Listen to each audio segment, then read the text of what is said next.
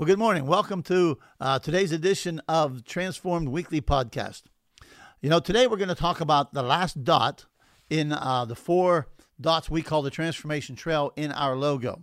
And let me remind you, those 4 dots are lost, found, grow, go. The progression of our life as a believer is to be found by Jesus, nurtured by Jesus and the Holy Spirit, and grow to maturity. But the purpose of the growth in our life is to go. And what does that mean? And what does it look like? Well, today's episode, we're going to talk about that. Welcome to today's message with Pastor Jim Balzano. I also want to take a moment to thank Park Home for our studio furniture that we use, and also for Taylor Design and Events for the decorating and the designing of our studio. So what does it mean to go? Think about it. What does it look like? When we say go, what do we mean by it? Is it going to the mission fields of Africa? Maybe. Does it mean going into full-time vocational ministry? Possibly. Maybe, maybe not. Does it mean serving in the church? Well, from a pastor's heart, yes. So you've got to do that. But I'm just kidding. But it could be. Does it mean teaching Sunday school, Rangers, girls clubs, driving vans? Yeah, it could be part of that. Does it mean getting involved in local missions? Sure, it does. All of those are ways that we go. And yet, I want to talk for a moment about the growing and going principles. You see, because growing and going are intricately related. Growing is a prerequisite to going, although it's amazing when we go and step out in faith how much we grow. All right, and so going is often a demonstration of the growing. Now, I want to take you a little different direction, though, than what you might be thinking. I firmly believe that we all need to be active in our faith and doing things and volunteering and whatever God calls us to do and wherever he calls us to go. But there are some things that Jesus said that we should go and do that I think we need to get those into our heart as well. For example, the first of those would be this. Jesus says, go, be right with your brother. Now, I think that's interesting. Matthew chapter 5, Jesus said, leave your offering therefore before the altar and go. First, be reconciled to your brother, and then come present your offering. He said, go reconcile. Go to the brother before you go to the altar. Go to the brother and reconcile before you go to the place of worship. Wow. I got to tell you, that's an interesting one because only the mature can pull that one off. Only the mature can carry out that go that came from Jesus. Division is a fruit of immaturity. You can't have mature, godly people living in a spirit of division. It just doesn't make sense. And so division is this fruit of maturity, but reconciliation is a fruit of maturity. And so one of the things Jesus is saying, listen, you got to go and you got to make this right with your brother. I would suggest today that even right now as I'm doing this podcast, there are some of you here listening to this, and you've got some division. You've got some people that you're at odds with, and they're at odds with you. And what's the Holy Spirit saying? What's Jesus saying? Go reconcile with your brother. Go reconcile. It's a sign of maturity. He's saying, he literally put the burden on the hearer. And the burden is now sitting on us to go and reconcile. And Jesus considers it far more important to be reconciled to the brother than to go through a religious duty. We can't think for a moment that our service to God justifies bad relationship with others. He's not looking for that. He's not looking for you to go and to serve him and yet be at a place of division with a brother. And so one of the things in our life we've got to understand is we've got to go and we've got to reconcile. And then Jesus says another one, which quite frankly, I don't really like. He says, go the extra mile. Remember the scripture? Whoever forces you to go 1 mile, go with him 2. Go the extra mile. The extra mile is not the only mile. Think about this. Going beyond the 1 mile required by the law and give another mile was a free choice of love. I don't want to go the first mile, but according to that passage of scripture, that was something that was mandated and you had to do. When you and I can willingly go the 2nd mile for someone, that becomes an act of the heart, if you will. Going the 2nd mile is literally a radical act of free will. It's an act of love. It's an act of self-denial. It's an act of maturity. You know, the funny thing is, you can't go the extra mile when you aren't willing to go the first mile. The first mile is a surrender of the will, but the second mile is a surrender of the heart. And it's amazing what happens when we surrender our heart. The first mile is what I have to do. The second mile is what I choose to do. And Jesus said this to his disciples. He said, you are to be those people. And he was talking about, it was the Sermon on the Mount.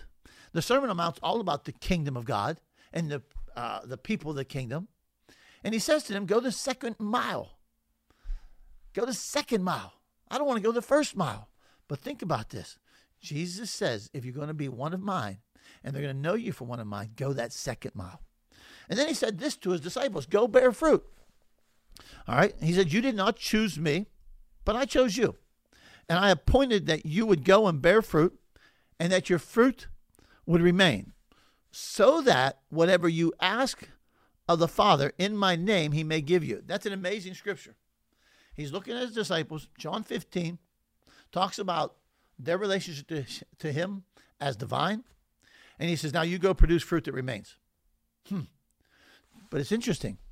As I produce that fruit that remains, which is good fruit, he says, so that whatever you ask of the Father in my name, he'll give you. Do you see the connection? There is a connection of going and bearing fruit and asking the Father for things, asking the Father for stuff, asking the Father to do things, asking him. Think about your children for a moment. Very rarely will you give them something that's out of their maturity range. Very rarely will you give them something they haven't matured to. As they produce fruit in their life that, quote, lasts, you then are willing to give more to them, give more responsibility to them, give more authority to them. This is what the Bible's saying, that if I go and I produce the fruit that remains, then I can come to God and ask, and I will get more. I will get more responsibility. I will get more authority, because it's directly connected to my ability to go and bear fruit. So what happens is, in our Christianity, we want to sit, soak, and sour rather than produce fruit, and yet we still are asking God for things. And he's saying, no, I'm going to give it to you proportionately to how you have matured and the fruit that you produce. And then Jesus says this one, go make disciples. Go therefore and make disciples of all the nations, baptizing them in the name of the Father, the Son, and the Holy Spirit. We've got to be about reproducing ourselves. The fact is, we will reproduce ourselves.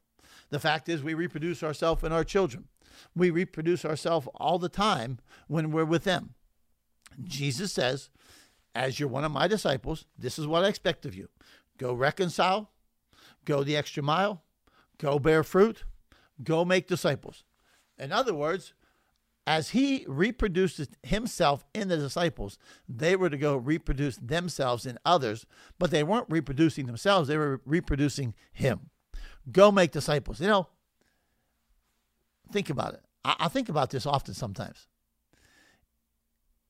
When I'm making disciples, do I want them to look like me or Jesus?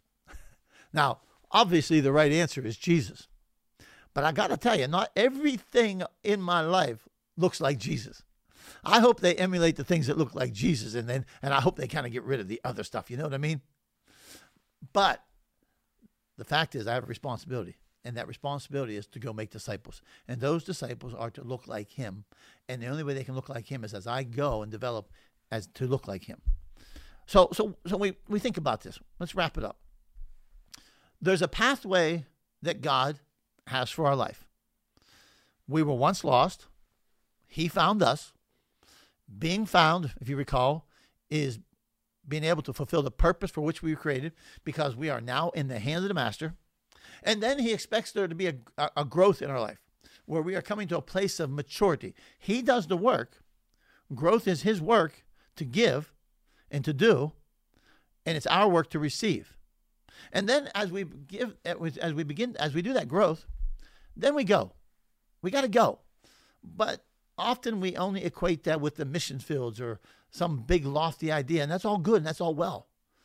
But we also got to do what Jesus said. We got to go to our brother.